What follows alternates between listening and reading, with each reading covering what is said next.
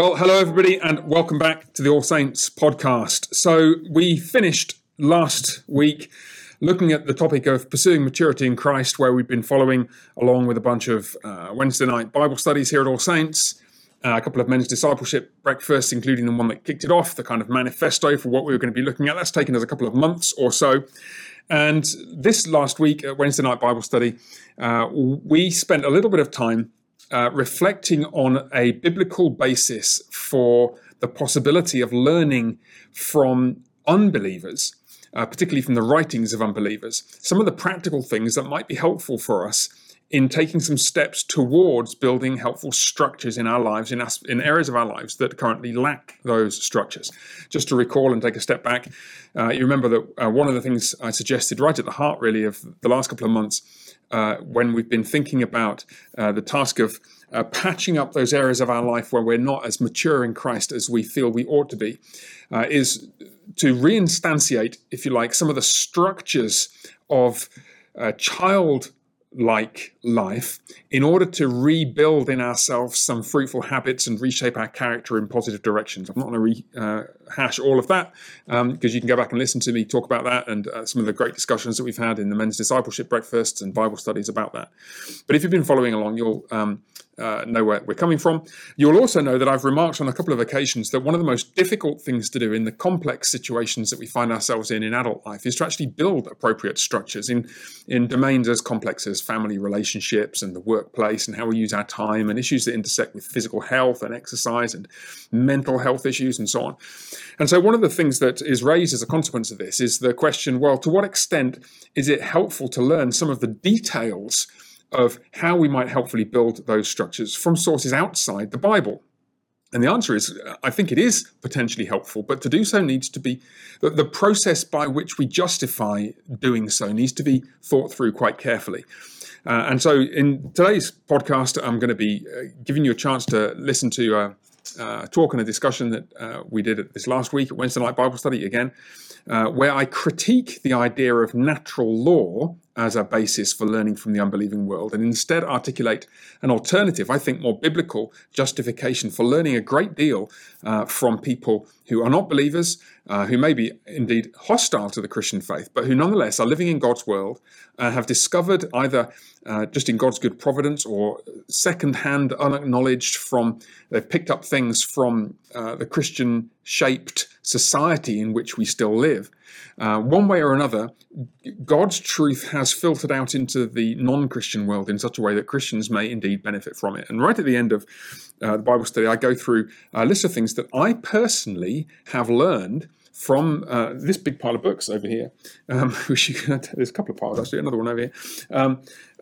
And in a sense, the illustration I use is to say that these are unintentional sermons, deep reflections on biblical texts. And I quote a bunch of biblical texts like Ecclesiastes 9:10, whatever your hand finds to do, work at it with all your might, and a bunch of Proverbs and a couple of New Testament texts, which if we had world enough and time and all the godliness and all the wisdom that we could possibly ask for, we would be able to reflect on and get to the point of detailed, nitty-gritty, practical outcomes. But in fact, we don't do that.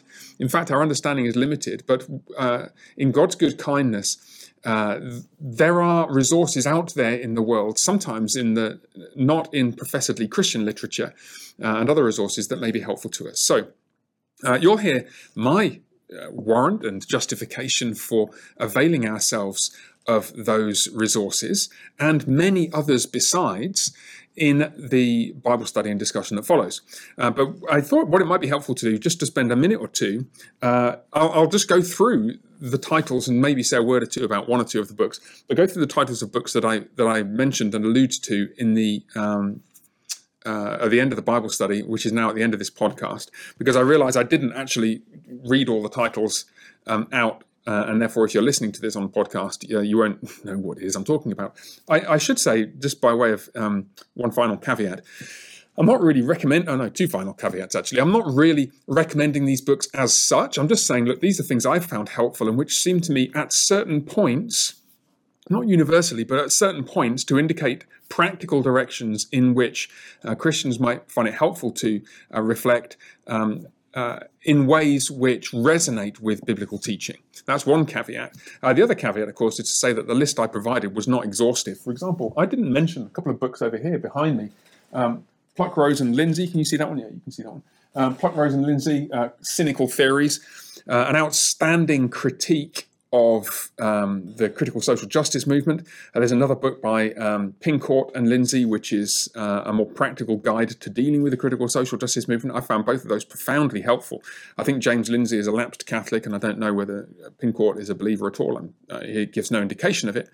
But they're useful. There's wisdom out there in the world, but to imbibe it and to try and make use of it requires us to be quite careful in doing so.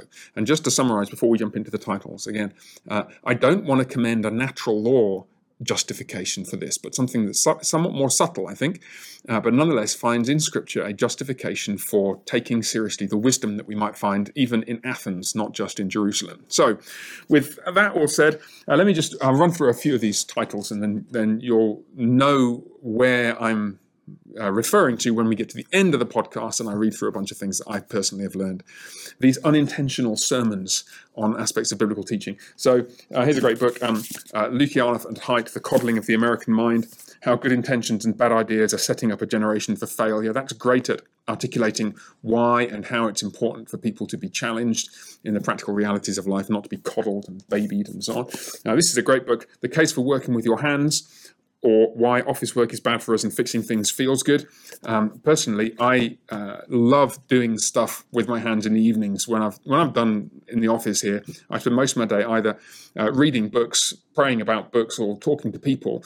And all of that is quite mentally intense. So I love doing practical things like baking bread and making things out of wood very amateurishly, because it's kind of interesting, it's demanding, but it's not cognitively demanding. And this book actually explains a whole bunch of reasons why doing things with our hands feels rewarding, and it resonates in all kinds of interesting ways with biblical teaching about creation and so on and so forth, even though the author isn't writing as a Christian, and I don't think is a Christian.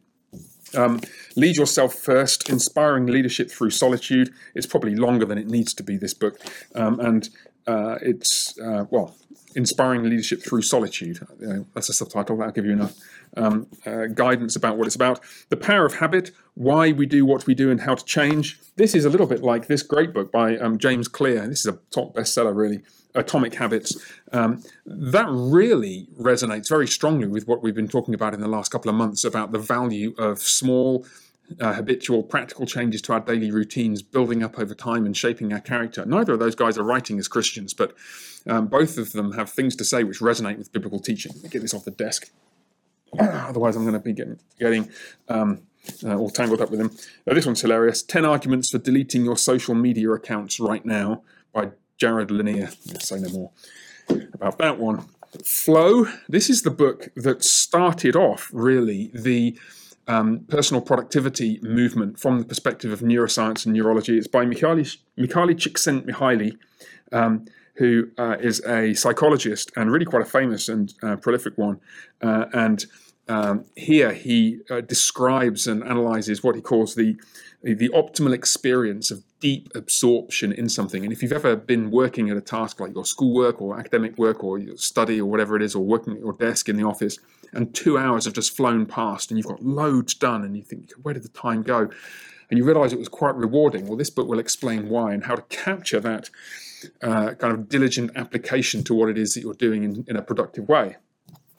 Distracted by Maggie Jackson, a bit more of a diffuse book. It's not a brilliant book, I don't think, but it's nonetheless helpful and highlights some of the things that I'll mention a little bit later. That's another book which I'm Beating the College Debt Trap. I think that got into the pile for another reason to do with my 18-year-old son.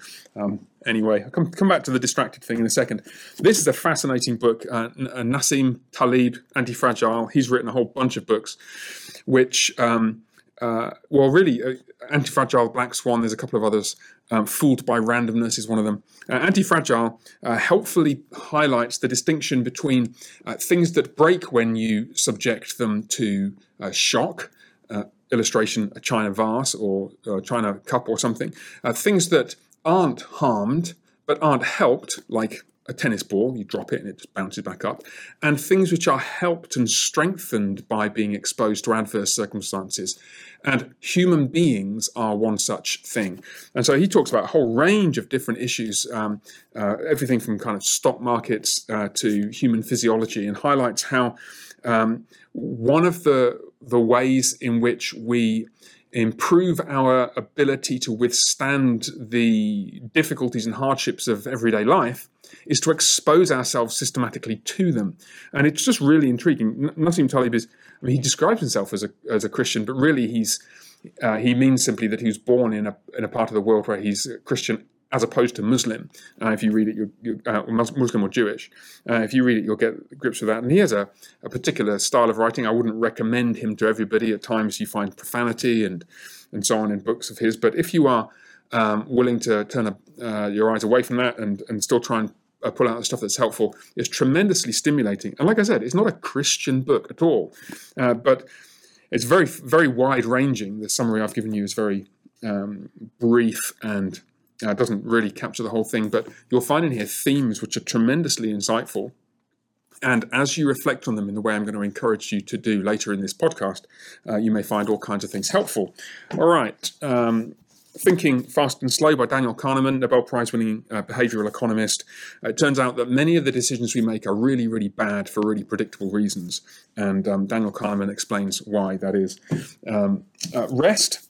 Why you get more work done when you work less. That's a provocative and slightly foolish subtitle, I think. But it does highlight the fact that in the real world of work, people are discovering the wisdom of the Lord's commands about rest and not...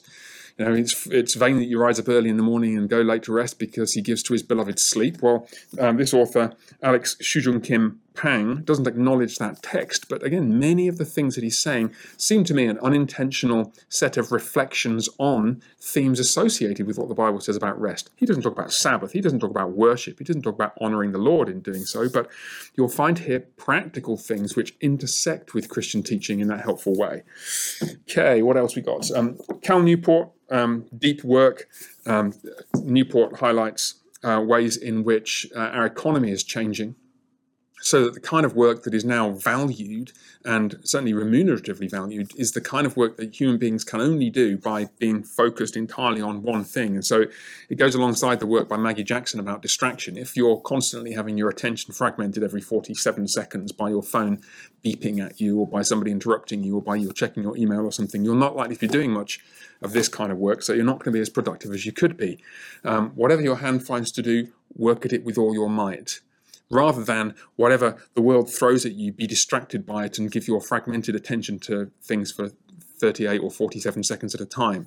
Again, I think Cal Newport may be a Christian, I'm not sure about that, but the things he's talking about in here have all kinds of intriguing resonances with scriptural themes. And if we read it with an informed, careful, judicious, critical mindset, then we may learn all kinds of useful things from it. What else have we got? Oh, this is a surprising one to find in this list. David Bahnsen, The Case for Dividend Growth, Investing in a Post-Crisis World. What on earth is this doing here? Let me tell you. Well, David Bahnsen is a Christian, and I'm not commending any particular investment philosophy here, except to say that the book of Proverbs says, in one way or another, if you try to get rich quick, you'll fail. If you gather little by little, you'll increase it. And David Bahnsen's investment company, as far as I can make out from listening to his podcast and reading this, seems to be founded on principles that resonate very strongly with that Christian wisdom. And if the analysts are to be believed, he's doing reasonably well. So I will leave the appraisal of this to people more qualified than I to assess it. But let it nonetheless be said that what he seems to be doing in here, as far as I can make out, is laying out an approach to the really nitty-gritty practical aspects of investing for your retirement that is consonant with and resonates with biblical teaching about not being covetous and being ready to accumulate little by little and not trying to smash records in your investment portfolio, but nonetheless to just build patiently, steadily over time so that you can provide for yourselves and for others. Okay, so what else we got? Matthew Walker, Why We Sleep. He gives to his beloved sleep.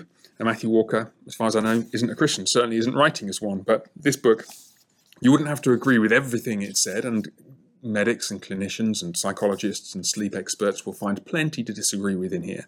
But you don't have to agree with everything he says to find it really thought-provoking, and it's certainly changed one or two of the aspects of my own family's life. We've tweaked our routines slightly to try and fit in with the physiological insights that he brings, and it seems to make me and my wife and my children's lives more productive, and certainly more rested.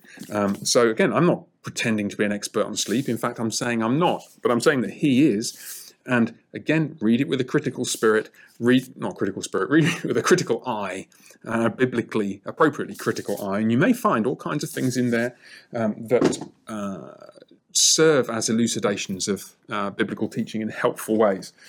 Digital Minimalism, again by Cal Newport. He's the only guy who makes it into this list twice, I think. Choosing a focused life in a noisy world. It's a practical series of steps to help us to think through the digital clutter that gets in our face the whole time if we're not careful, and to work through ways in which we could more purposefully reap the benefits of those technologies without being ensnared by their pitfalls. Again, read it with a critical eye, but it may have some useful things in it. Noise, a flaw in human judgment. This is also Daniel Kahneman, another author who makes it into the list twice, but this time with two co-authors, Olivier Sibony and Cass Sunstein. This is a book about another mechanism by which human beings make poor judgments. I don't think it's quite as good as his Thinking Fast and Slow, but it's nonetheless really thought-provoking and helpful, and especially if you're in a position where you're making decisions in business or leadership or in a church context, you want to be aware of this, because it might just highlight practical ways at the nitty-gritty level in which the book of Proverbs is true in what it says about you need a multitude of counselors, and you need to slow down, and you need to think carefully in particular ways in different domains. And two more. Let's do these two. The Distracted Mind, let's do this one first. This is a slightly more scholarly and fulsomely persuasive exposition of why it is that we find ourselves distracted and our attention fragmented in the modern world. I'm still finding it really helpful. I'm not yet through reading the whole thing. Adam Gaisley and Larry Rosen. This, I think, is one of the best. It seems, as far as I can see so far, one of the best in the pile. And if I was going to recommend if I was going to recommend 5 of these to people to pick up, this will probably be among them. And then finally, throwing these around, Talent is Overrated by Jeff Colvin. His argument is that a particular kind of well-disciplined practice incorporating regular measured feedback and thoughtful engagement with the results of that feedback and so on is far more decisive in determining positive outcomes in sport and academic life and business and everything else than talent. Talent, he says, is overrated, and he has the statistics to prove it. Now, again, you might find critiques of this that push back slightly, but even if 10% of what he says is true, it may be something worth thinking about, and there might be things to learn from. Now, just to clarify, again, I'm not saying by these books everything they say in them is great and right and biblical. Absolutely not. Listen to the rest of the podcast, and I'll flesh out why and try and articulate a theological framework for that. But what I am saying is, in effect, what we find, I think, in some or all of these works, and many, many more besides, are fragments of wisdom at the level of detail that may prompt in us further reflections on what Scripture says to lead us to a more deep and clear and practically helpful biblical framework for the practicalities of life, for forming in ourselves helpful habits, by putting good structures in place for our daily lives, and therefore cultivating in ourselves the right kind of character. I'm not commending everything in them. Just to give one example, and I mentioned this in the rest of the podcast, many of these are contaminated deeply with an evolutionary framework for the purported psychological developments which they claim have taken place over many millennia in human development. I don't think that evolutionary framework is right. I think it's a mistaken view of human origins. But still, some of the results of the research and some of the claims seem to me to make some sense, and maybe they'll be helpful for you. So Read them with a critical eye, though not a critical spirit. Read them carefully. Read them in the way that I'm going to suggest that you do so in the rest of this podcast. And maybe, just maybe, we'll have cause for gratitude to God, even to some of the wisdom that he scattered abroad in the world, coming from, to us at least, from Athens and not just from Jerusalem. Okay, that'll do, I think, for us. That's the end of my pile of books, at least, and I have to get back to finishing Sunday's sermon. So the Lord bless you. Hope you enjoy the rest of this podcast. That'll do us for now. Take care and see you next time. Bye for now. Right, let's pray, and then we'll begin. Merciful Father, we're grateful to you for this time you've given us. Thank you for all the blessings that you've showered upon us in our Lord Jesus. We thank you for the word that you've spoken to us and for the world in which you've placed us. And we ask now that you'd help us to navigate that word and this world with greater wisdom and clarity so that we're better able to strive fruitfully towards maturity in our Lord Jesus Christ. For we pray in his name. Amen. Amen. Okay, so you've got this handout in front of you, which is headed Learning from Unbelievers, which also might sound like a slightly strange topic for a Bible study. This was prompted by a couple of considerations in the background. And if I just invite you to follow down the headings on the sheet, you'll see roughly where we're going. So by way of introduction, the immediate and initial background to considering the questions I want to look at tonight and maybe in a couple more weeks is the previous series of Bible studies we've had under the heading of Pursuing Maturity in Christ. And you remember that I suggested that one neglected and potentially very fruitful way for us to grow in practical faithfulness is to exploit the biblical picture of what parents are supposed to provide for their children. That is to say, they provide structures for their children which cultivate in them habits. And please correct that on your sheets. It says wisdom. Actually, wisdom is not far from the truth. It's supposed to say character. I think I just had a brain fade in the middle of the afternoon. The point is, when a parent raises a child, and we talked about this at great length, they provide structures for them within which they can grow, which will encourage the cultivation of good habits, of practical, wise living. And more than that, will shape their hearts, their character, will create in them wisdom. That heading isn't entirely wrong. And what we really could do with is going back to school, so to speak, and providing for ourselves some of those same structures. I'm not going to go through all that in great detail because you've heard me talk about it. But we left last session hanging with the recognition that one of the hardest things to do is to work out in any given situation what structures exactly should I put in place to help me to grow in maturity and wisdom and faithfulness as a believer. And you can imagine all kinds of complex situations of adult life, unlike the simple situations of the life of children, where it's really not obvious where you go to devise a structure, say, for example, to help you to overcome a feeling of anxiety when you get into work in the morning for the first hour and a half of your time at work, or to deal with a situation where you come home from work in the evening and you're just ratty and irritable with your spouse or with your children, or you're at school and you're falling behind where you thought you could be and where your parents think you should be, because you don't feel like you're able to knuckle down and just work for 3 hours, and your big brother seems to be able to, and your little sister can, but so why can't you?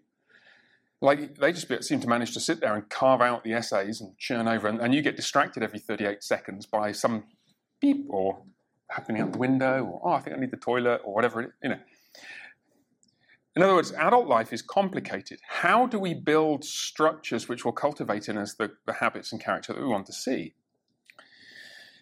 And one way to do this, which is what I want to explore tonight and maybe in the next week or two, is to try to learn from the wisdom that God in his grace has scattered around the world around us in the form of writings, old wives' tales, Uncle Jim's wisdom, Granny's good advice.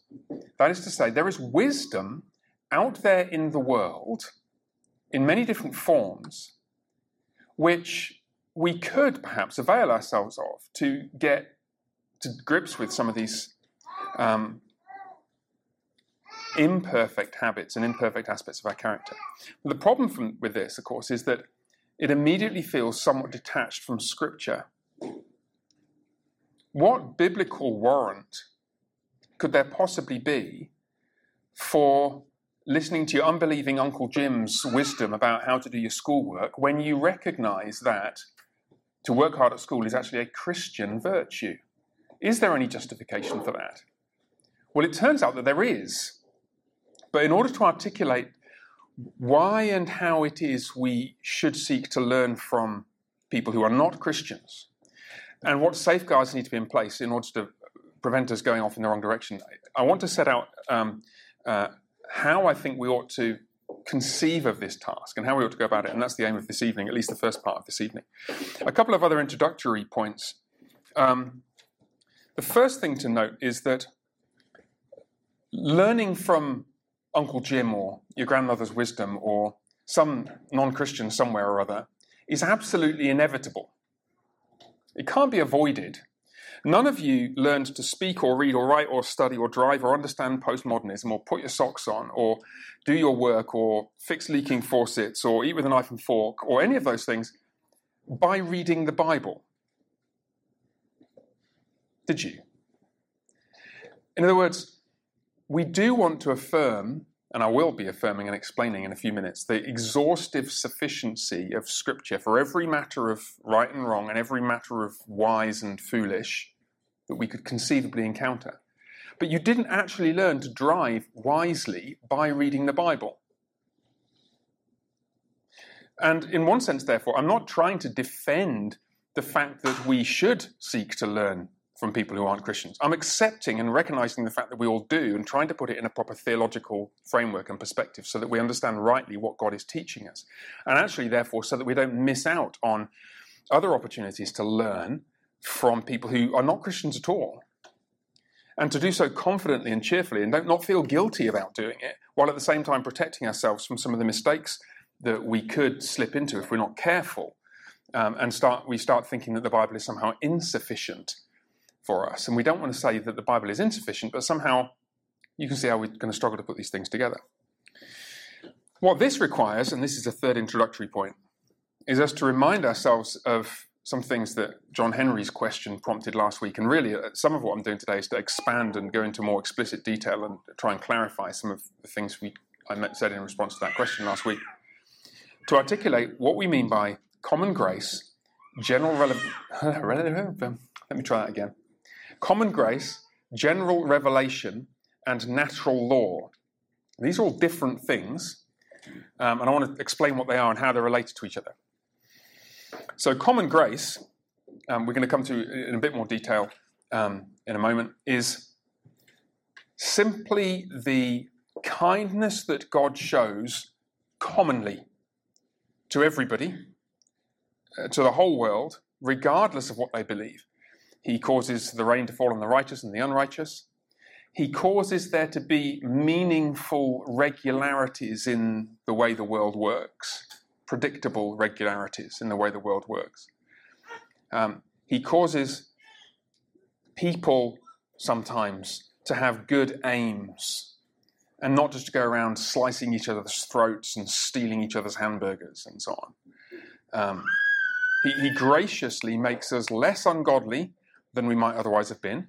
Even people who aren't Christians, he does that too. And he causes things just to work in an orderly and structured fashion. That's common grace. God is just kind, even to people who don't know him. General revelation is, it refers to the way in which God reveals himself in the things that he's made and in the things that he does. it includes, in a sense, his revealing his character in common grace. The fact that God causes it to rain on the righteous and the unrighteous is an act of kindness and shows that God is kind. But everything in the whole created order reveals God's character. Think of the creation as like a glorious tapestry or a work of art, and God as the artist. Well, a great artist puts himself or herself into the painting, doesn't she? And you see some of the inner angst or the joy and excitement or whatever it is that is in the painter's heart in the painting. Well, God is like that. And so everything in creation testifies of him, rocks and trees and mountains and flowers and everything else. But also the way things work testify of him. The order and the regularity and the structure in the universe speaks of him. That's general revelation. God reveals himself in general things to everybody. Natural law takes that a step further and claims that we can infer moral right and wrong from the things that God has made. Can you see how these things build on each other? Common grace, God shows kindness just in the stuff he does in creation. General revelation, God is revealing himself in so doing. Natural law, God is revealing moral rights and wrongs that are binding on us and which we could read out of the creation. The creation is like a book. And even if we weren't believers, we could just read it. And that is the claim that I want to question at the outset. I'm going to show you in a few minutes how I think we should think about the task of appropriating non-Christian wisdom. But first I need to show you what we shouldn't do. And we shouldn't think of it as an exercise of what's called natural law. And I'm going to explain what that is if you look at the next heading. I need to articulate this in a bit more detail. And this is important in part because natural law theory is enjoying something of a resurgence among Reformed people. And also because it's not entirely wrong in everything it claims. So I've got a challenge for you here. What I'm going to do, I'm going to read this brief statement of natural law theory. And you'll see, like, if this was right, this would completely deal with the issue of how we can learn things from unbelievers. But it's not completely right, and you have to spot where the problems are. There are some clues further down the page, so don't look further down the page, that's cheating. Cover them up with your hand, right? Here's a brief statement of natural law theory, okay? God created and upholds all things that exist, and the created world therefore exhibits a certain order that reflects the character of God. Created things, so people and animals and objects, are made to operate in certain ways, in certain relationships with each other, and towards certain ends or goals. Taken together, these ways, relationships, and ends constitute a basis for objective moral standards, the natural law, which can be perceived directly by both believers and unbelievers simply by observing the created world. Right. Now, it's quite a dense statement. I'm going to unpack it in a couple of minutes. But first, you've got to do some work for me, okay? No, actually, let me give you a couple of examples first, okay? Just so because otherwise you're like, what am I talking about? Okay, so here's how it might work. On the one hand, an advocate of natural law might appeal to Scripture. It might say, well, Proverbs 6, verse 6. What does Proverbs 6, verse 6 say? Go to the ant, Pastor Neil. Go to the ant, you sluggard, and be wise. And then it describes the ant, and all day long it works and works and works and doesn't have anybody bossing it around to tell it what to do, but it's very productive and fruitful. So if you're lazy, sluggard, go to the ant, you see? So a natural law proponent might say, well, look, if you can learn from ants, you can learn from Plato, and you can learn from Aristotle, and you can learn from modern psychotherapy, and you can learn from business productivity gurus. Go to the business productivity guru, you sluggard. Yeah? Can you see? It just totally solves the problem. If natural law theory is right, we have a sound theological basis for reading a whole bunch of stuff that's written by unbelievers and expecting to find Christian wisdom in it. Godly wisdom in it. Another example, this is Richard Hooker. Richard Hooker would say, if you look at the world, it's obvious that people are made for lifelong heterosexual marriage and raising of children. That's obvious. You just look at the world, right? Men and women, they kind of, they work together, and, if they stay together for life, that's good. And then if they raise children, that's it's obvious that that's the way things are supposed to be done. The raising of children is the end for which men and women are designed, and so on. And so he'll say, look, you can just read off the structure of creation. You don't need the Bible. You put the Bible away, and you can see in the fabric of created reality that men and women ought to marry each other for life and raise children together. Yeah? That's what you say. Right, so let's go through this statement, one line at a time, and you tell me whether you think that's right or that's wrong, and we'll see if you can spot the problem. Okay. God created and upholds all things that exist. Any problem with that? Are you all happy with that? Sure? Really? Okay. Good. And the created world therefore exhibits a certain order that reflects the character of God. Is that right? All happy with that? Sure? Well, there's sin in the world. Sure, right. Go on, say again. There's sin in the world. There's sin in the world. Okay. So, hold on, pen. So, what would you want to say to nuance that? The created world exhibits a certain order that reflects the character of God, but what?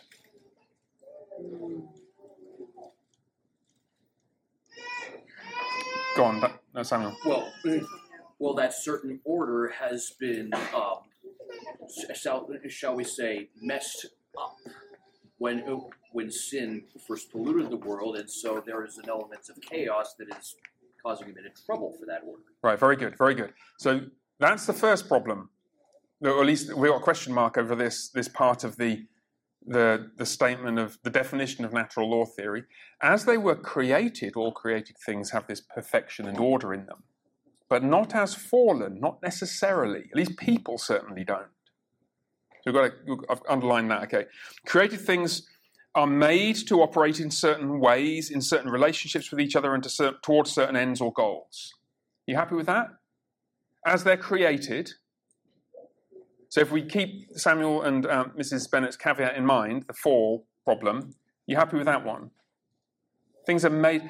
Rocks are made for all kinds of things, but not for smashing your sister on the head with. Yeah? Well, this also says that in certain relationships with each other, it doesn't mention the Creator. Right. The obligation to the Creator. That's true.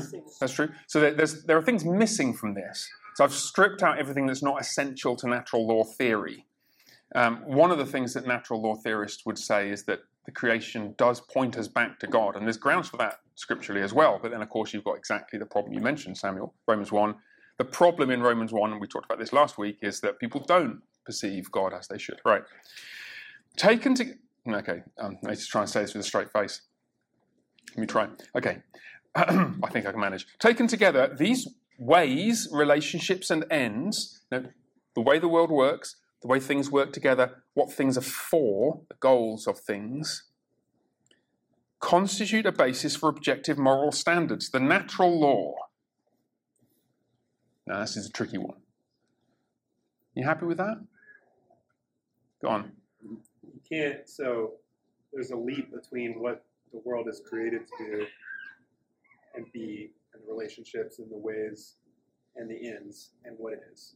Right. Obviously cannot be observed because the person observing it is fallen, and also because the world is not operating as it was created to operate. Right, very good, very good. So Mr. Miller's skipped ahead half a sentence, which can be perceived directly by both believers and unbelievers. Right, that's a problem. It's actually true that there is in the created order, as God made it, a structure that corresponds with objective right and wrong. To put it another way, if everybody always did what the Bible said all the time, they would be going along with the creation, the way things are supposed to be. That feels more easy to affirm, doesn't it? There's a fittingness between what the Word of God says and what the world is actually like. In that sense, there is a law, if you like, written into the fabric of nature. If a man and a woman do get married, stay married for life and have children and raise them together, they'll not only be obeying the Bible, it's just the best way to live. Like if you're a man and woman, you're married, that's the best thing to do.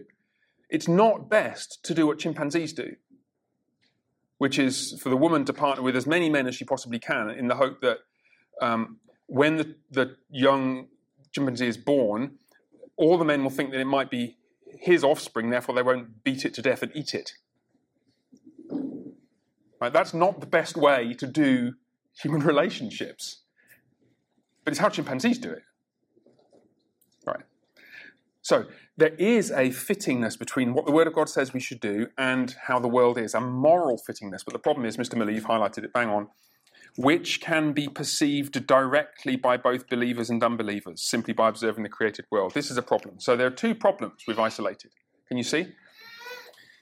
There's what I want to call the corrupted world problem. The world is just not as it ought to be. And there is the flawed perception problem. We don't see things clearly as we ought. And we talked about both of these last week. Let me just run through them briefly. I mean, it's just kind of interesting.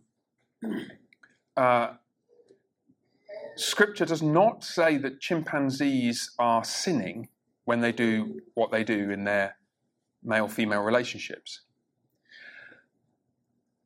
But if we were to read from that human relational norms, we would very easily draw mistaken moral conclusions.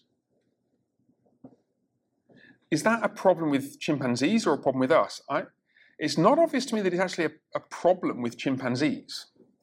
It's a problem in our perception. To make a simpler example, why don't we send a sluggard to the sloth?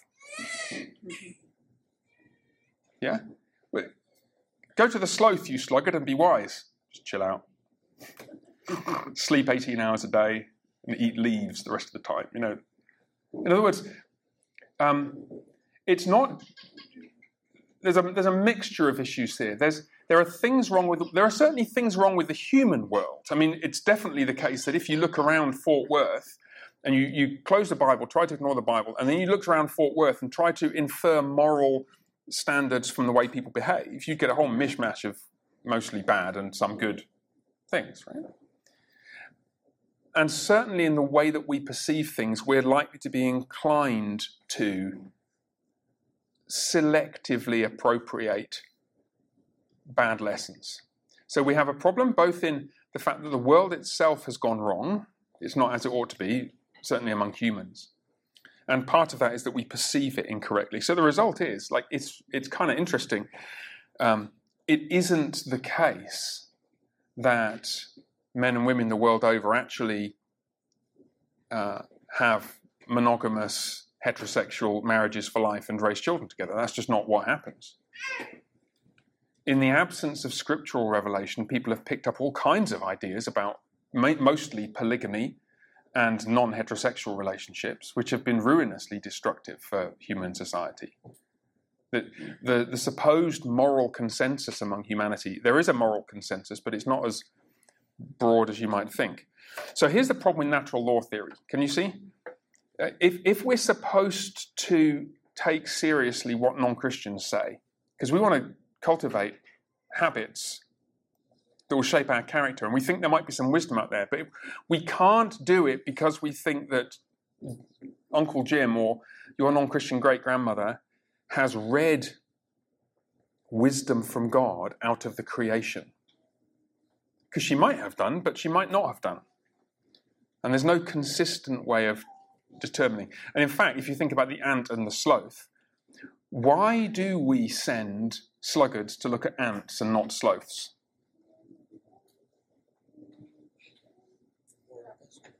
Beg your pardon? They're more industrious, yeah? Right. The Word of God tells us. Right, because the Word of God says, go to the ant, not the sloth. Yeah, so to use those sort of biblical texts as an argument for natural law is cheating, really, because you're sort of sneaking in a bit of God's word by the side door to tell you which bit of the creation to read and in what way.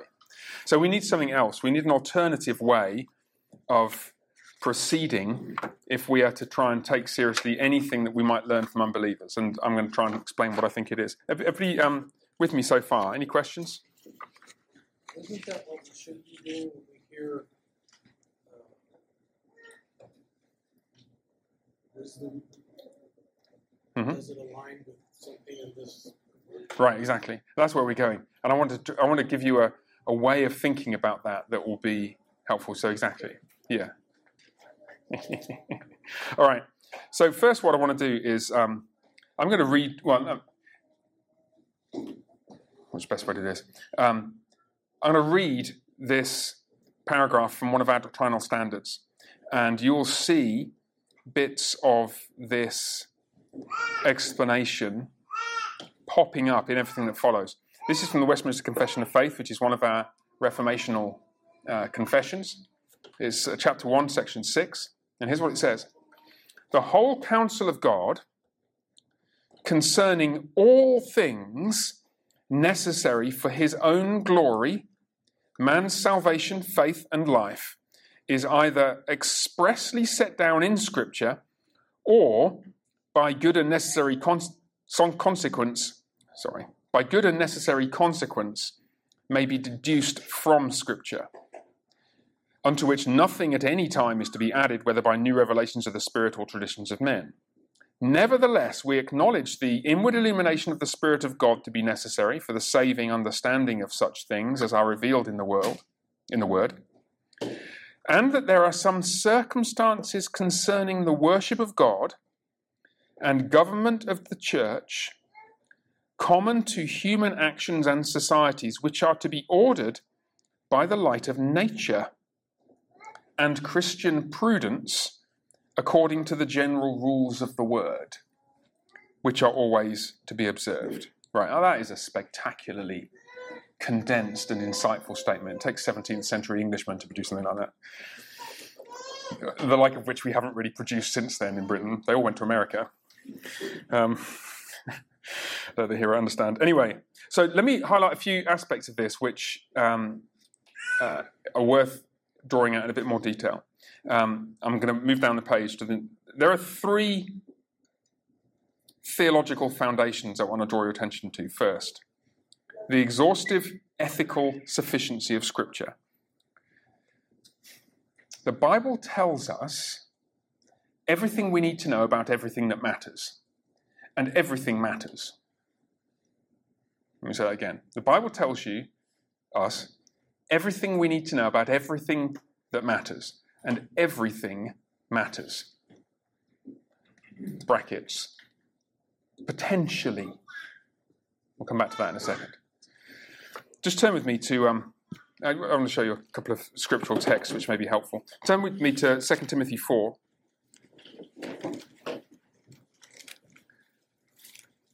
I can still remember the day that the Reverend Vaughan Roberts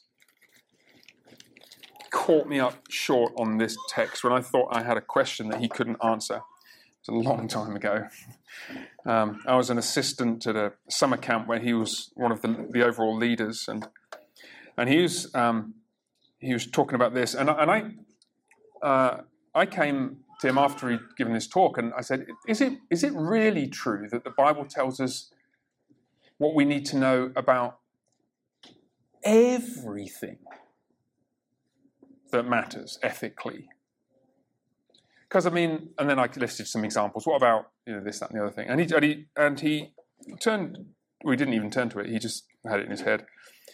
He referred to 2 Timothy 3, verse 17, and he said, "Every good work." I've never forgotten that moment. Just look what Timothy says. Paul says to Timothy. Verse 16. This is 2 Timothy 3:16. All Scripture is God-breathed, literally, breathed out by God. Paul invents a new word here. Like God-breathed is literally what it says.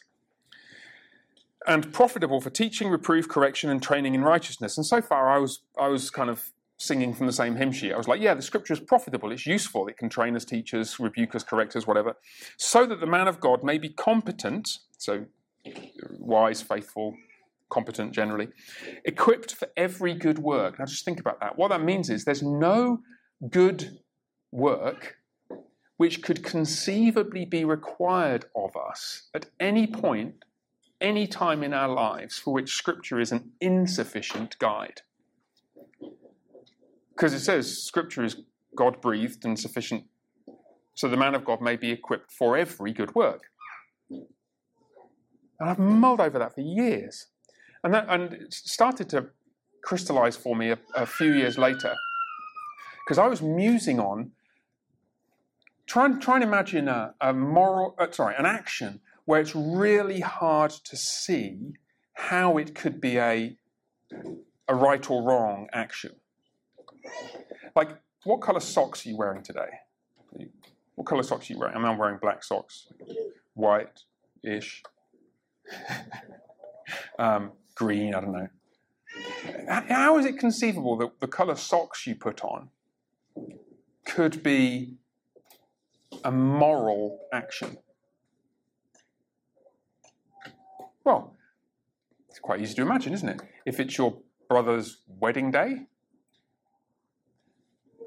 and they've spent a lot of time preparing all the clothes and the suit and the tie, and you decide red tie, red handkerchief here, all the bridesmaids are in red, all the orders of service are going to be in red. There's all going to be these like little red flashes, exactly the same shade of red, which is just like Samuel's t-shirt right there, and you're going to put green socks on. Right? Imagine that with your future brother's mother-in-law, okay? That's going to go down like a sack of something bad. Lead. Can you see? What it highlights is every action that we could do, apart from actions that are just not even conscious, like sleeping, breathing while asleep, right? But any action that we do consciously has circumstances related to it. It has intentions associated with it. It has relationships associated with it. And even a trivial looking action will have moral aspects to it because of the goals or the intentions or the motives or the relationships that you're in when you're doing it. And Scripture, Paul the Apostle says, is entirely, exhaustively sufficient for every single moral aspect of every action that we could do. The problem is, you search the Bible in vain for instructions about what colour socks to wear on your brother's wedding day, don't you? So then you turn to Westminster Confession of Faith, chapter 1, section 6, and you notice the whole counsel of God concerning all things necessary for, and see what they say, his own glory, man's salvation, faith, and life. That is like everything. And faith is not just so you learn to trust in Jesus. It's the life of faithfulness and living a life of faithfulness, faith and life. Is either expressly set down in Scripture or by good and necessary consequence may be deduced from Scripture. Now, what does that mean? By good and necessary consequence may be deduced from Scripture. Go on. Anybody? Beats you. I have a friend who wrote his master's thesis on the phrase good and necessary consequence. I have some cool friends. Seriously. It's Andrew Nichols. Remember Andrew? Yeah, he's now a professor of pastoral counselling, so this stuff comes in handy. Good and necessary consequence, John Henry. I would say study and work and wisdom to examine the Scriptures. Right. So study and work and wisdom to examine the Scriptures. Yeah, but I've read the Bible a few times, so have you. Still nothing about green socks, red socks, wedding day. What's good and necessary consequence? Yeah, John. Potentially good intentioned, i.e., like, while you are, basically you are approaching it from a Christian perspective informed by the Bible, and necessary, i.e., nothing else could be deduced from it. And it's a necessary consequence of what is written in Scripture. Right, okay, so, yeah, that's very good. Very good. Necessary consequence of what is written there. It's a logical point, actually. Back in the 17th century, Englishmen were trained in Latin and formal logic and the sort of useful and productive things that classical Christian educators in America are now teaching their children. Have you done any formal logic? Hands me if you've done any form. Yeah. Yeah, you see, you have. This is what you... So, good and necessary consequence is a little bit like this. Jerry is a cat. All cats are loathsome creatures. Therefore, Jerry is a loathsome creature, right? Once you know that all cats are loathsome creatures and Jerry is a cat, then you know the phrase Jerry is a loathsome creature is not formally contained in the premises, is it? In those two statements. But it is latent within them. It follows logically, we would say, doesn't it? If it's the case that all cats are loathsome creatures, and if it's the case that Jerry is a cat, then it has to be the case that Jerry is a loathsome creature. And Jerry's loathsomeness is built into those statements that don't mention Jerry as a loathsome creature, right? Now, Scripture is like that. And a correct logical inference from Scripture is as binding as Scripture is. Yeah? You with me? So, it might not say in the Bible that you should not wear green socks on your brother's wedding day when his bride-to-be has spent hundreds of hours choosing the precise shade of vermilion for everything else to be, including your socks, right? It doesn't say that. But it does talk about all kinds of other things like loving your neighbor, particularly, like honoring men and women who are older than you, like respect for authority, like all kinds of other things, which if you kind of compiled them together, and then especially if you approach the Scripture with the right spirit, would naturally force you to the conclusion that the Bible says you should wear red socks on your brother's wedding day if he's asked you to. Like you could, it doesn't say it in as many words, but it says it. And we say this all the time. The Bible says you should do your homework as well as you can. Well, no, it doesn't. It doesn't. It just literally doesn't. But it does, because it says always, whatever your hand finds to do, Ecclesiastes, work at it with all your might, Ecclesiastes 9:10. It says that we all have a calling or a vocation, Genesis 1, and whatever is our vocation, we're supposed to pour ourselves into it, and we're supposed to see ourselves as serving one another and serving the Lord as we do so. And so, obviously, it says that you should do your homework as well as you possibly can. So, good and necessary consequence, that phrase was inserted by the Westminster Divines because they realized that Scripture applies to every moral action in that way. Yeah, Pastor Neil. This also applies to the fact that we do not have a single wet baby in the Bible, right, or a woman taking the Lord's Supper. We do those because they're derived from good and necessary consequence of that which is explicitly stated. Yeah, absolutely. Yeah, so lots of doctrinal matters, like the Trinity, and certainly infant baptism and women receiving the Lord's Supper, they're not there in as many words. But given what Scripture says, you shouldn't believe otherwise, and you can't logically. Yeah, absolutely. Notice also, sometimes people try and draw a distinction between right and wrong, or ethics on the one hand, and wisdom on the other. Now, this is kind of interesting. You can see that there is a difference, isn't there? Like there's a stealing, telling lies, committing murder, that's just a matter of ethics, right? Right and wrong. Which university should I go to? Or should I go to university? Okay, that's a question which, as it's framed, looks like a wisdom question, doesn't it? Because some people do go to university, some don't. And those who do, some go to one place, some go to somewhere else. And, so what sometimes happens is people say, okay, that's a wisdom issue. The Bible doesn't really speak to that. Well, be careful. Because once you start to flesh out the details of the situation, what you'd originally said, that's a wisdom issue. It isn't a wisdom issue because it requires wisdom. But once you start to specify the details with greater precision, you realize the Bible speaks to those details. So somebody who goes to a school that's going to cost $60,000 a year, whose parents have got that saved, okay, well, financially, it might be expensive, but it's not ruinous, and it's probably not foolish. Whereas somebody who's going to incur $250,000 of debt to get a media studies degree from some college that nobody's heard of, it's like, okay, is that just wisdom, or is that actually just, yeah? Can you see what happens is wisdom starts to merge into right and wrong to the degree that it becomes clearer, self-conscious. You get down to the nitty-gritty details. And so I want to encourage you, we do need to pursue wisdom in lots of ethical questions that seem unclear and complex. But the fact that we think it's a wisdom thing doesn't mean the Bible doesn't speak to it, and doesn't mean you couldn't be sinning by doing something foolish. Is it a sin for me to spend $100,000 on a new car? Yeah, that's actually a sin. It just is.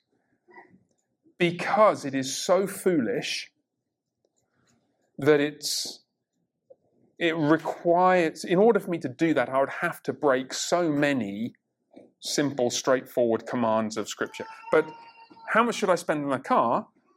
That's a wisdom issue, isn't it? Yeah? Well, yes, it's a wisdom thing, but it's not therefore a non-right and wrong thing. Even issues of wisdom get to the point of being clear-cut ethical issues in many cases when you get down to the nitty-gritty. Does that make sense as well? So in other words, what we're saying here is Scripture really, really, really, really, really applies to everything. Pretty much apart from breathing while asleep, you know. You can do that in any way you like. Now, the other couple of things to remember. Okay, so as theological foundations, so Scripture provides all of this richness of insight. So why can't we just read the Bible and immediately get all the answers to all our questions? If Scripture has latent within it all of the richness and complexity of ethical and wisdom-related detail that we need for every single complex decision, why can't we just do that? Go away and sit for a few days with the Bible and just figure it out? Well, the answer is human understanding is limited and life is complicated. In other words, and this is crucial, when we say the Bible doesn't speak to a certain issue, we're probably wrong. When we say, I don't understand what the Bible says about a certain issue, then you're almost certainly right. And there's a vast difference. There are many, many, many things, perhaps the vast majority of things, on which Scripture speaks with perfect clarity, and we have no idea. Like human cloning. That's it. You might think that's a really, really straightforward question. Perhaps aspects of it are, at least with contemporary technologies. But why precisely? Like, would it be morally legitimate to clone a human skin cell from my own index finger? If I could just do that, would that be okay? I have no idea how to answer that question.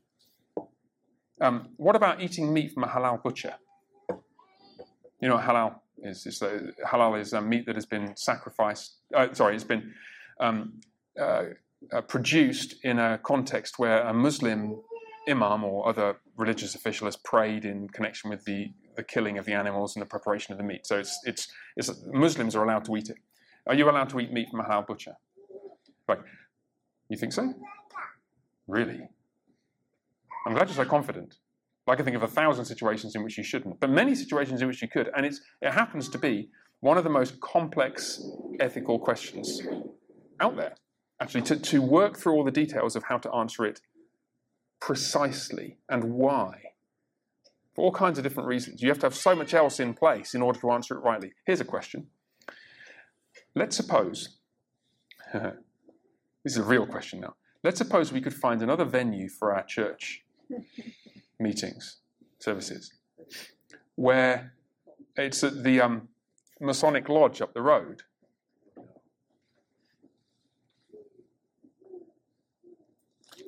This can be really interesting, because I think that's even more complex than the halal butcher thing.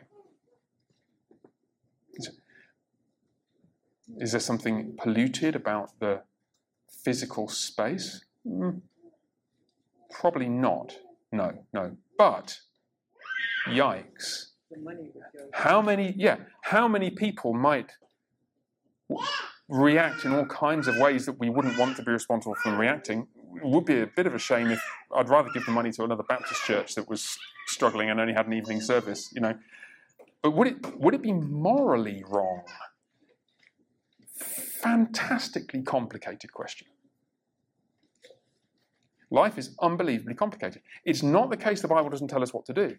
It is jolly well the case that we don't have a clue a lot of the time. What we actually have a lot of the time is visceral emotional reactions.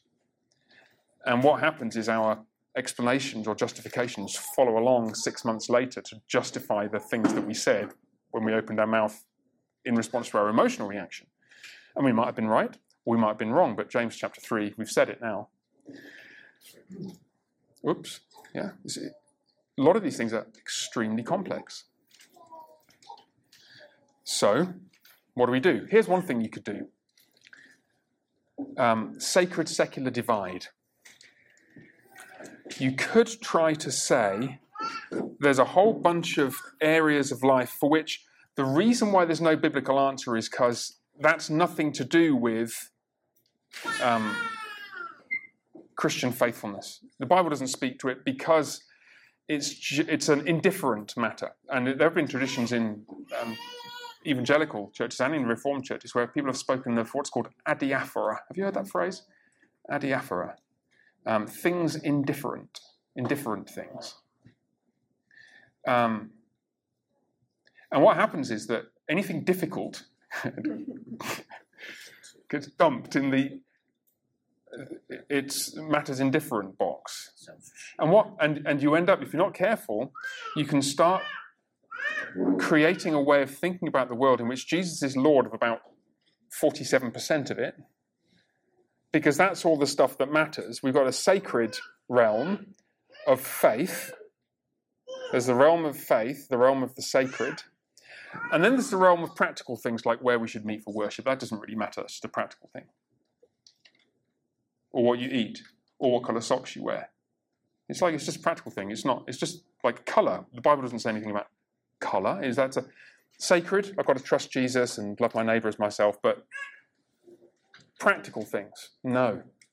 We reject any sacred secular divides. We reject any kind of divides within creation, actually, ontological divides, because Jesus is Lord of everything. Now look at the Westminster Standards again. Notice how they put this. It's really interesting. The last 4 lines or so, there are some circumstances. What circumstances? Concerning worship of God and government of the church, common to human actions and societies, which are to be ordered by the light of nature. Gasp! They've just let natural law in through the side door. No, they haven't. No, they haven't. Look. And Christian prudence, the door is closing,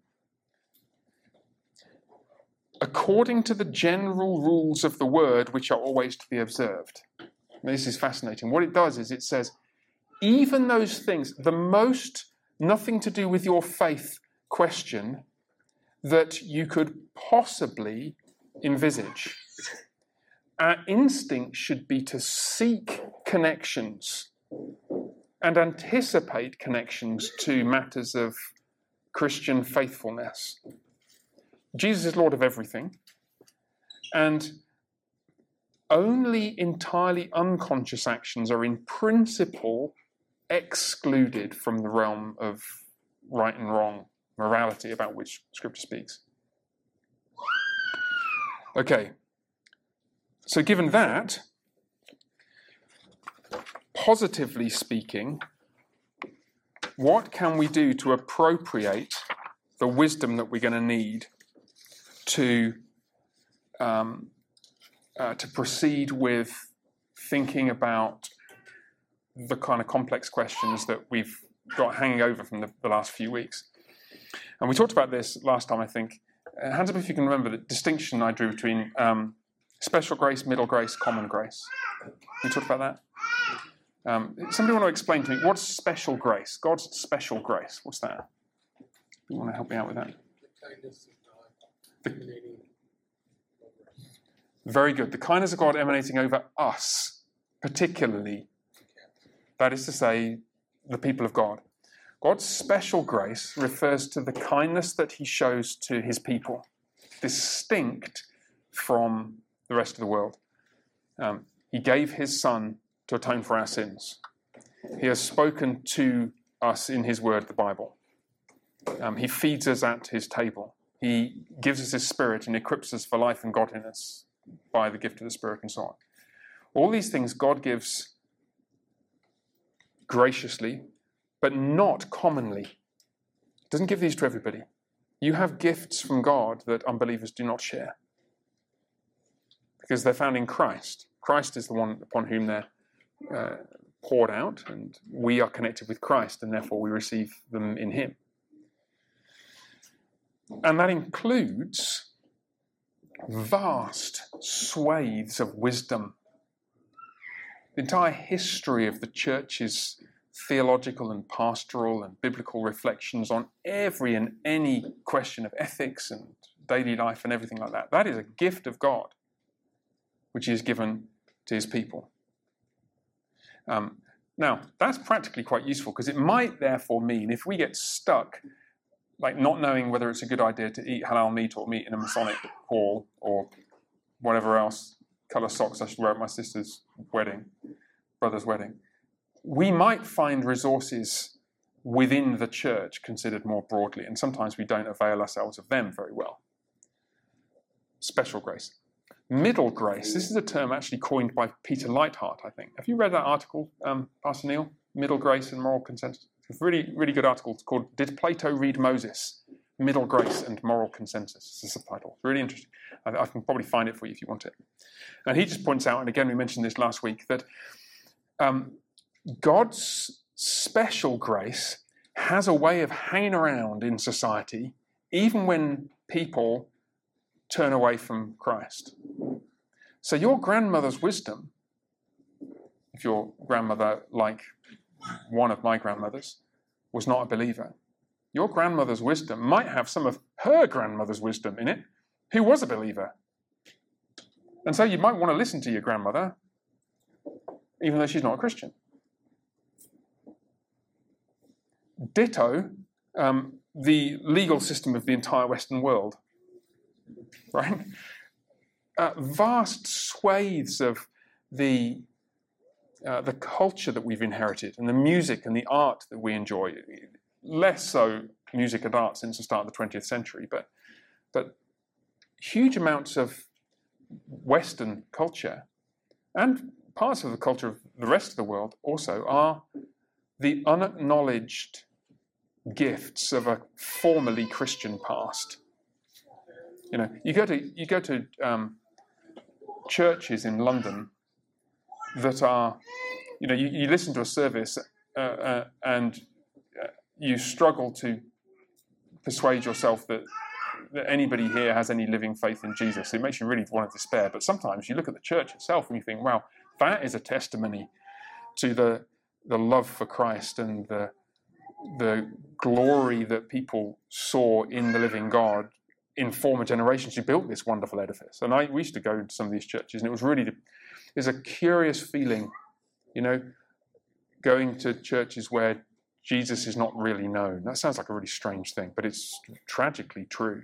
But the building speaks of his glory as it was embraced and enjoyed by former generations. So what's that? Well, it's not common grace, is it? But it's not quite special grace anymore.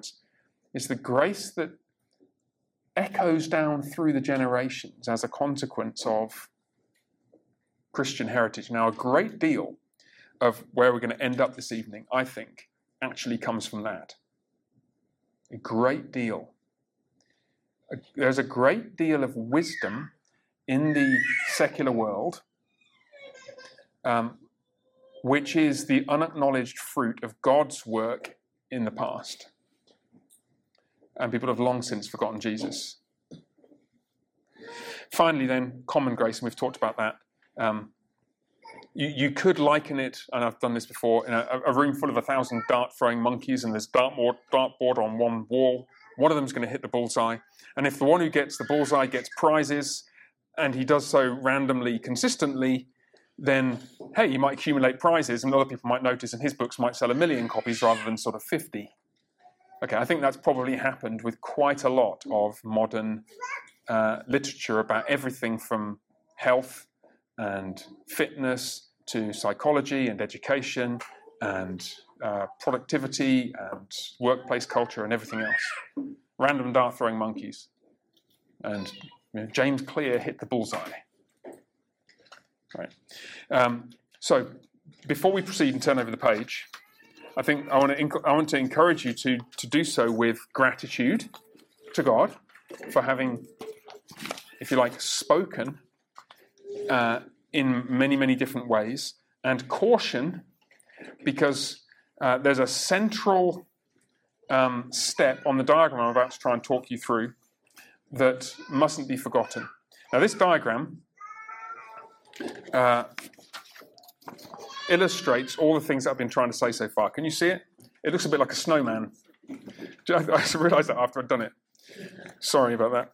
So here's how you can all see the diagram, and if you've got this at home, it might be helpful for you to look at it.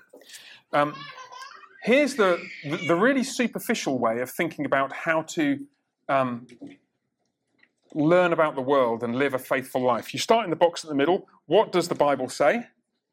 And you figure out what the Bible says, and you receive the truth and you reject the lies. That's really simple. You start from that box and you go to the right. The Bible tells you what's right and the Bible tells you what's wrong. Excellent, that's good. Well, yeah, get used to the fact that that's not how simple it really is it? Because what we at least have to start doing is you follow this curvy arrow around anti-clockwise, counterclockwise at the top. Because when you finish reading the Bible for the first time, you've still got some unanswered questions. You notice that in blue? Some unanswered questions. And so you go back and you keep reading what the Bible says, and you've got questions, and you keep going back and you go round and round and round and round and round, and you keep reading, you keep thinking, and keep trying to grow in wisdom. And as you do so, you grow in wisdom. So the little old lady who's been reading the Bible every year for 55 years, who hasn't heard a sermon that talks about Jesus for 45 of those years, because she goes tragically to one of those churches in England where the only Christian thing remaining is the architecture, is still growing in wisdom because she's reading a Bible every year, round and round in circles. And if you're going to go round and round in circles, those are good circles to go in. Now, what I'm encouraging you to do is also to recognize that we may do the bottom half of the snowman. From Scripture, we have some unanswered questions, and we can take them off to somebody else who may come up with all kinds of answers. And they might be couched in terms which are very, very different from the kinds of things that Scripture says. They might be far more detailed than what Scripture says. They might be wrong. They might be unscriptural. They might be right. Mostly, and most likely, they will be a mixture. If somebody recommends a book to you written by somebody who's not a Christian, that's not a work of non-fiction, that was not a work of fiction, it will contain some truth and some error. So what are you going to do? The answer is you're going to keep going around in a circle, because that book will give you some new questions and also some new suggestions. And you'll go back to the Bible and you'll think, no, that can't be right. But hold on, there's something in this. This looks like a way of fleshing out something that I have read in Scripture. This entire book that I've just read really is an elaboration of go to the ant, you sluggard, and be wise. Because it's, I forget the name of the book now. It's the one I read, I haven't even included in the bibliography, which highlights how significant role models are in forming our character and our instincts and desires. And what I'm suggesting is the right way to think about embracing wisdom from the secular world is that bottom circle. And we can grow in wisdom that way as well, provided that we keep coming back to that central box and asking, what does the Bible say? And what we might find is that there are times when secular sources say things with tremendous clarity and detail, and they look, once you go back to the Bible a few times, you realize this is basically an exposition of half a verse from Ecclesiastes and 2 verses from Ephesians 5. But it's fleshed out in such detail, it's profoundly helpful. And what we're not doing is saying natural law. What we are doing is saying common grace, especially middle grace, and God's kindness to the church in giving us a standard in Scripture by which to appraise and assess these things. And what I want to do is to whet your appetite by literally reading through a bunch of biblical texts and then a bunch of summaries of books that I've read in the last 2 or 3 years. And then I'll tell you at the end, well, no, I'll tell you now. The question I'll ask you at the end is, where do you want to go from here with this subject? We could just stop at this point and do something completely different. We could do the book of Revelation or something. Pastor Neil could do that for us. That'd be great. How about that, Pastor Neil? That was a scowl, the like of which I've never seen. Or we could try and pick up 1 or 2 of the books that I'm going to refer to and try and explore what they have to say to us. And if there are practical issues that... I'm not going to suggest we do a book study of a book written by a non-Christian, but what I could do is try and bring some of that stuff to us through biblical lenses and show you how to do this bottom circle with it. So let me read. Here's half a dozen biblical texts, and then the books that I've read, or summaries of them that I think are, roughly speaking, summaries of these texts. Not summaries, much more detailed elucidations of it. All right. Exodus 20, verse 17, you shall not covet your neighbour's house, your neighbour's wife, or his male servant, or his female servant, or his ox, or his donkey, or anything that is your neighbour's. Psalm 127:2, it's vain that you rise up early and go late to rest, eating the bread of anxious toil, for he gives to his beloved sleep. Proverbs 4:25, let your eyes look directly forward, let your gaze be straight before you. Proverbs 13:4, the soul of the sluggard craves and gets nothing, while the soul of the diligent is richly supplied. Proverbs 13:11, wealth gained hastily will dwindle, but whoever gathers little by little will increase it. Ecclesiastes 9:10, whatever your hand finds to do, do it with your might, for there is no work or thought or knowledge or wisdom in Sheol to which you are going. Ephesians 5, look carefully then how you walk, not as unwise but as wise, making the best use of the time, because the days are evil. 1 Timothy 4, everything created by God is good. There we are. Hebrews 12, for the moment all discipline seems painful rather than pleasant, but later it yields the peaceful fruit of righteousness to those who have been trained by it. Right. These are some summaries now of books. And I want, as I'm reading, summaries of bits of, or ideas that I've stuck in my mind from books. And as I'm reading them, see if you can't hear echoes or traces of those biblical texts in them. I'm just going to read through this whole page. You ready? I'll read it quite quickly, like I do. Some things I've learned. Our brains have a natural built-in tendency to respond immediately and reflexively to distractions and interruptions. This tendency must actively be resisted if we are to be productive. That's from the references in brackets are from the book list at the end, the bibliography at the back, page 4. Many office workers are distracted from their tasks very frequently, as much as every minute or so, and much of the time we distract ourselves. The resulting fragmented attention has a catastrophic effect on productivity. That's Cal Newport. There's no such thing as multitasking.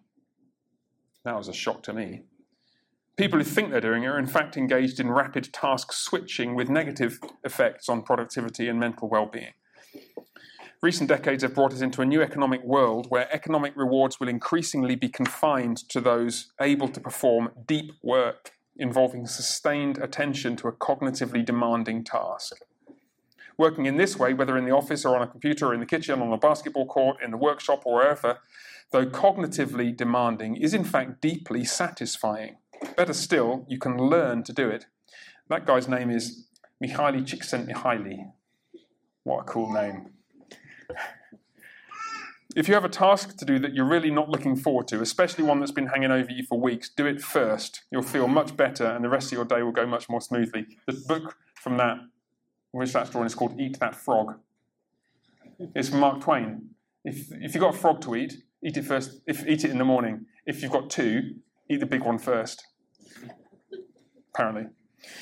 So-called, and this was a real shock to me, so-called natural talent is a vastly overrated contributor to success in any field. Instead, well-structured practice over an extended period of time has a far more significant impact on performance in a huge range of academic, professional, manual, sporting, and other domains. That's great news because it means if we're committed, we can all get better at lots of different things. It's possible to train ourselves to be more productive and disciplined in a whole range of domains by making surprisingly small changes to our daily habits. You really, really, really need to get enough sleep for vastly more reasons than you ever realized. Regular and sufficient sleep combined with other forms of well-designed rest and recuperation will actually allow you to get more done in less time. Manual work in particular, rather than simple downtime, provides a profoundly helpful break from purely intellectual or cognitive demands. Regular physical exercise has numerous positive benefits on mental health, neurological capacity, emotional well-being, sleep depth and regularity, and much more. Human beings have an inbuilt tendency to make systematically bad decisions in many important situations, either by falling prey to cognitive biases, as Kahneman, or by mistaking randomness for meaningful data. Kahneman and a bunch of other people, and then Nassim Taleb, who's a really interesting writer, I think. Modern technology, especially smartphones and social media, has a devastating effect on our mental health, social lives, and professional productivity. It may be possible to harness the rather limited benefits of these technologies while avoiding their pitfalls, but frankly, the jury's still out on that one. Everyday stock market investors routinely make terrible decisions in a futile effort to get rich quick, fueled by a range of bad instincts from complex cognitive biases to simple covetousness. These can be avoided by learning how to make investment choices on the basis of sound economic fundamentals and a proven history of dividend growth. We don't help our children or ourselves by shielding them from all hardship and difficulty. Instead, what we actually all need is systematic ongoing exposure to physical, emotional, intellectual, and other demands, since in that way, we'll actually grow in our capacity to handle the inevitable demands and pressures of the real world. Nassim Taleb again, and also Lukianoff and Haidt, who I've mentioned to you before. Such systematic exposure to painful circumstances, provided it is undertaken voluntarily, can be profoundly helpful or even curative to people suffering from mental health disorders such as anxiety and phobias. Famously, Jordan Peterson in his book and also in his lectures.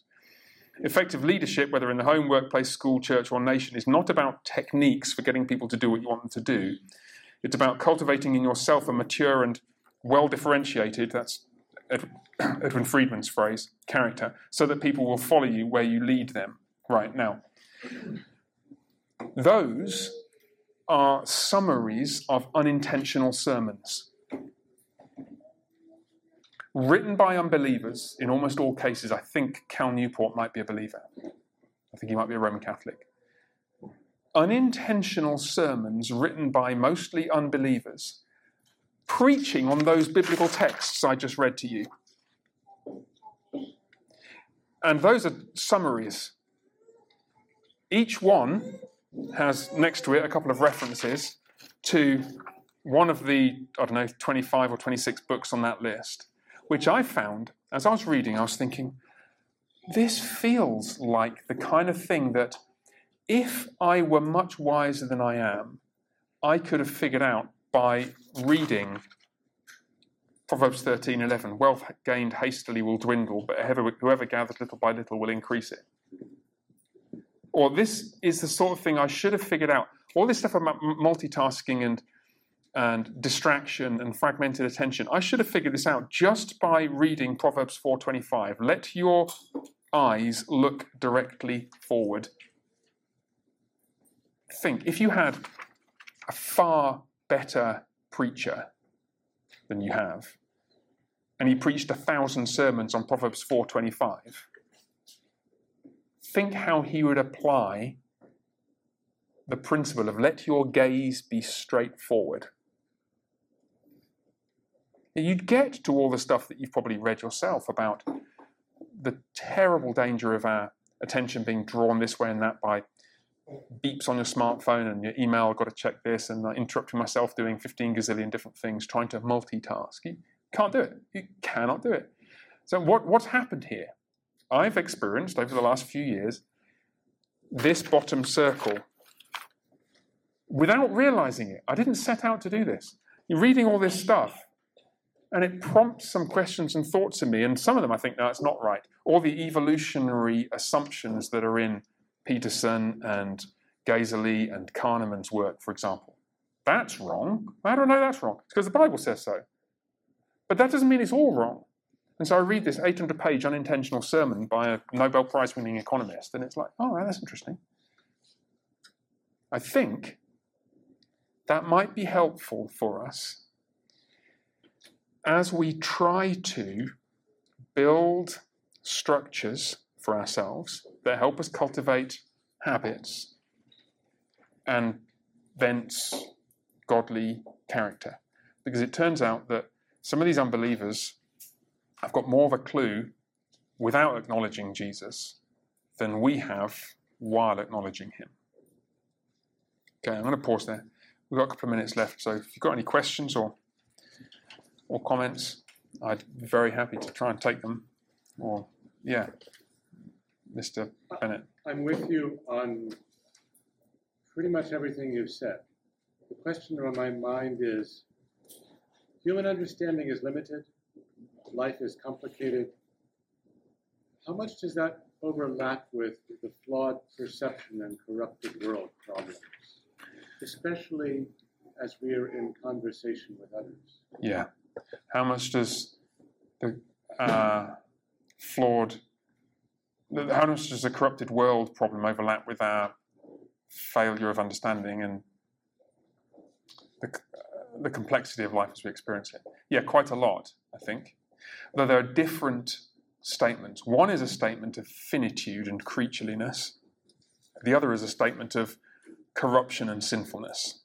So if we were perfect and unfallen, we would still be finite. So it would be a long time before any of your preachers got from Proverbs 4:25 all the way to some of the detail that perhaps some of us need. So they're related, but they're slightly different.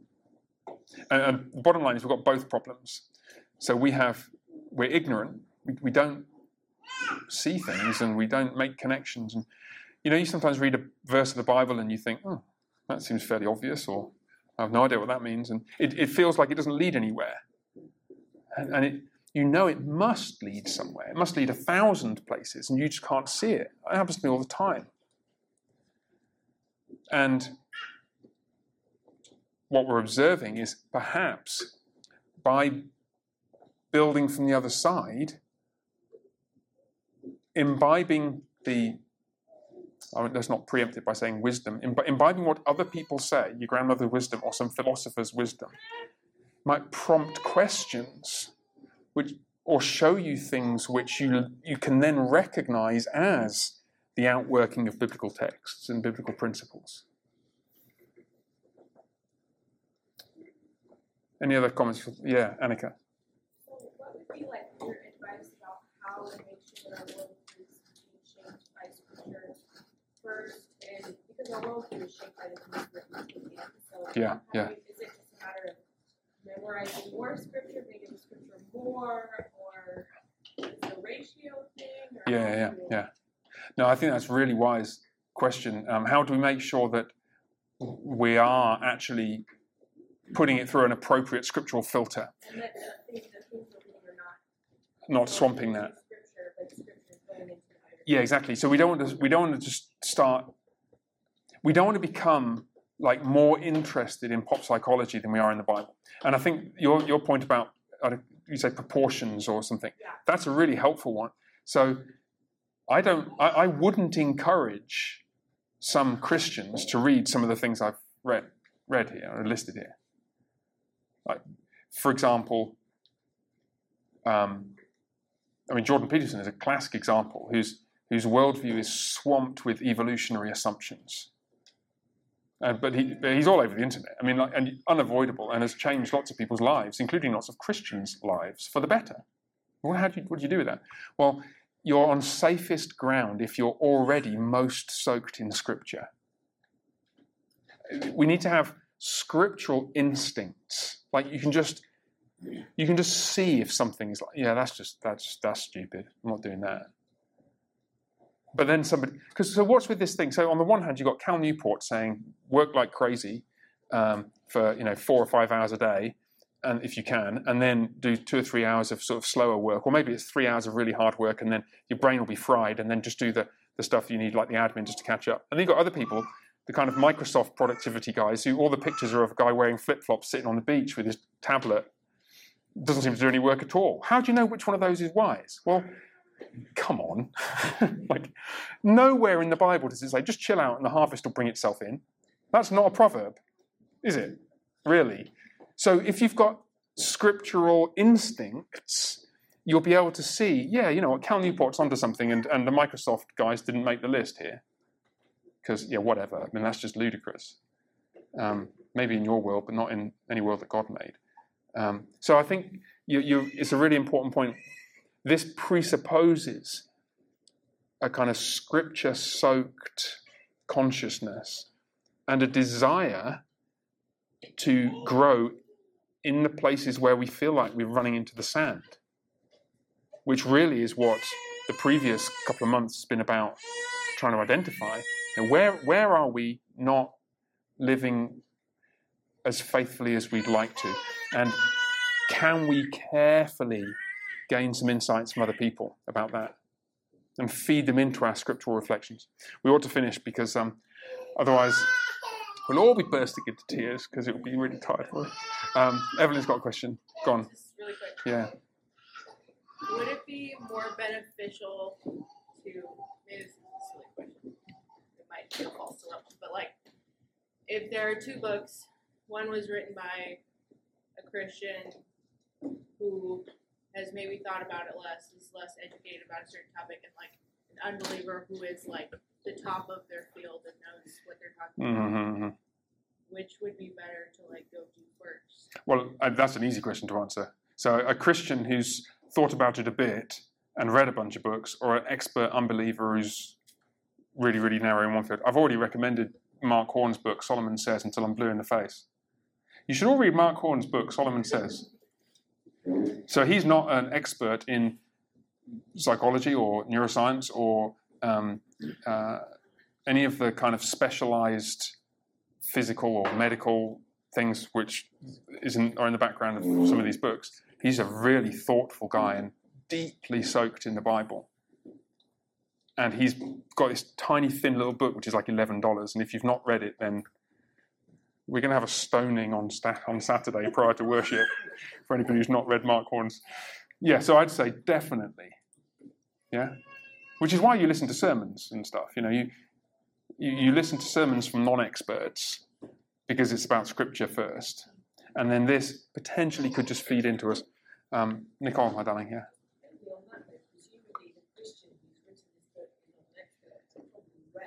Right. Exactly. Yeah. So when you're reading a great book like that, and it sounds strange to call a book of 130 pages great, but it is. Then he's done a lot of the hard work for us. I love Mark. He's just. Have you ever met him? Yeah, I've never met him. But anyway, so okay. Here's what we're going to do. I'm going to pray, and then you guys need to tell me in the next 2 or 3 days whether you're interested in exploring in any detail any of the things that I read out in the last 15 minutes. Otherwise, we're going to move on to something completely different, because I don't want either to miss the opportunity to help you in some practical ways, or to linger on things that are not helpful for you. So you guys are my priority, and you at home, obviously. You're the ones who consume this material, and it's you who we're here to teach. So we'd love to help if there are things you want to talk about. If not, then we'll move on and do something else. I'm going to lead us in prayer, and then, is that okay? Wonderful.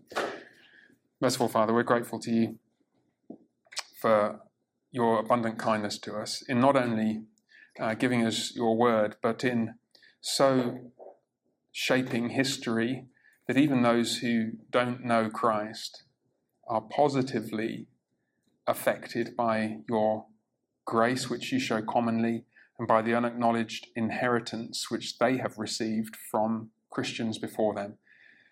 And we want not to miss out on anything that you are doing in the world. So please teach us and help us to appropriate your wisdom and to view everything that we see and read and hear and think about through scriptural lenses so that we may grow in faithfulness. And we pray in Jesus' name. Amen.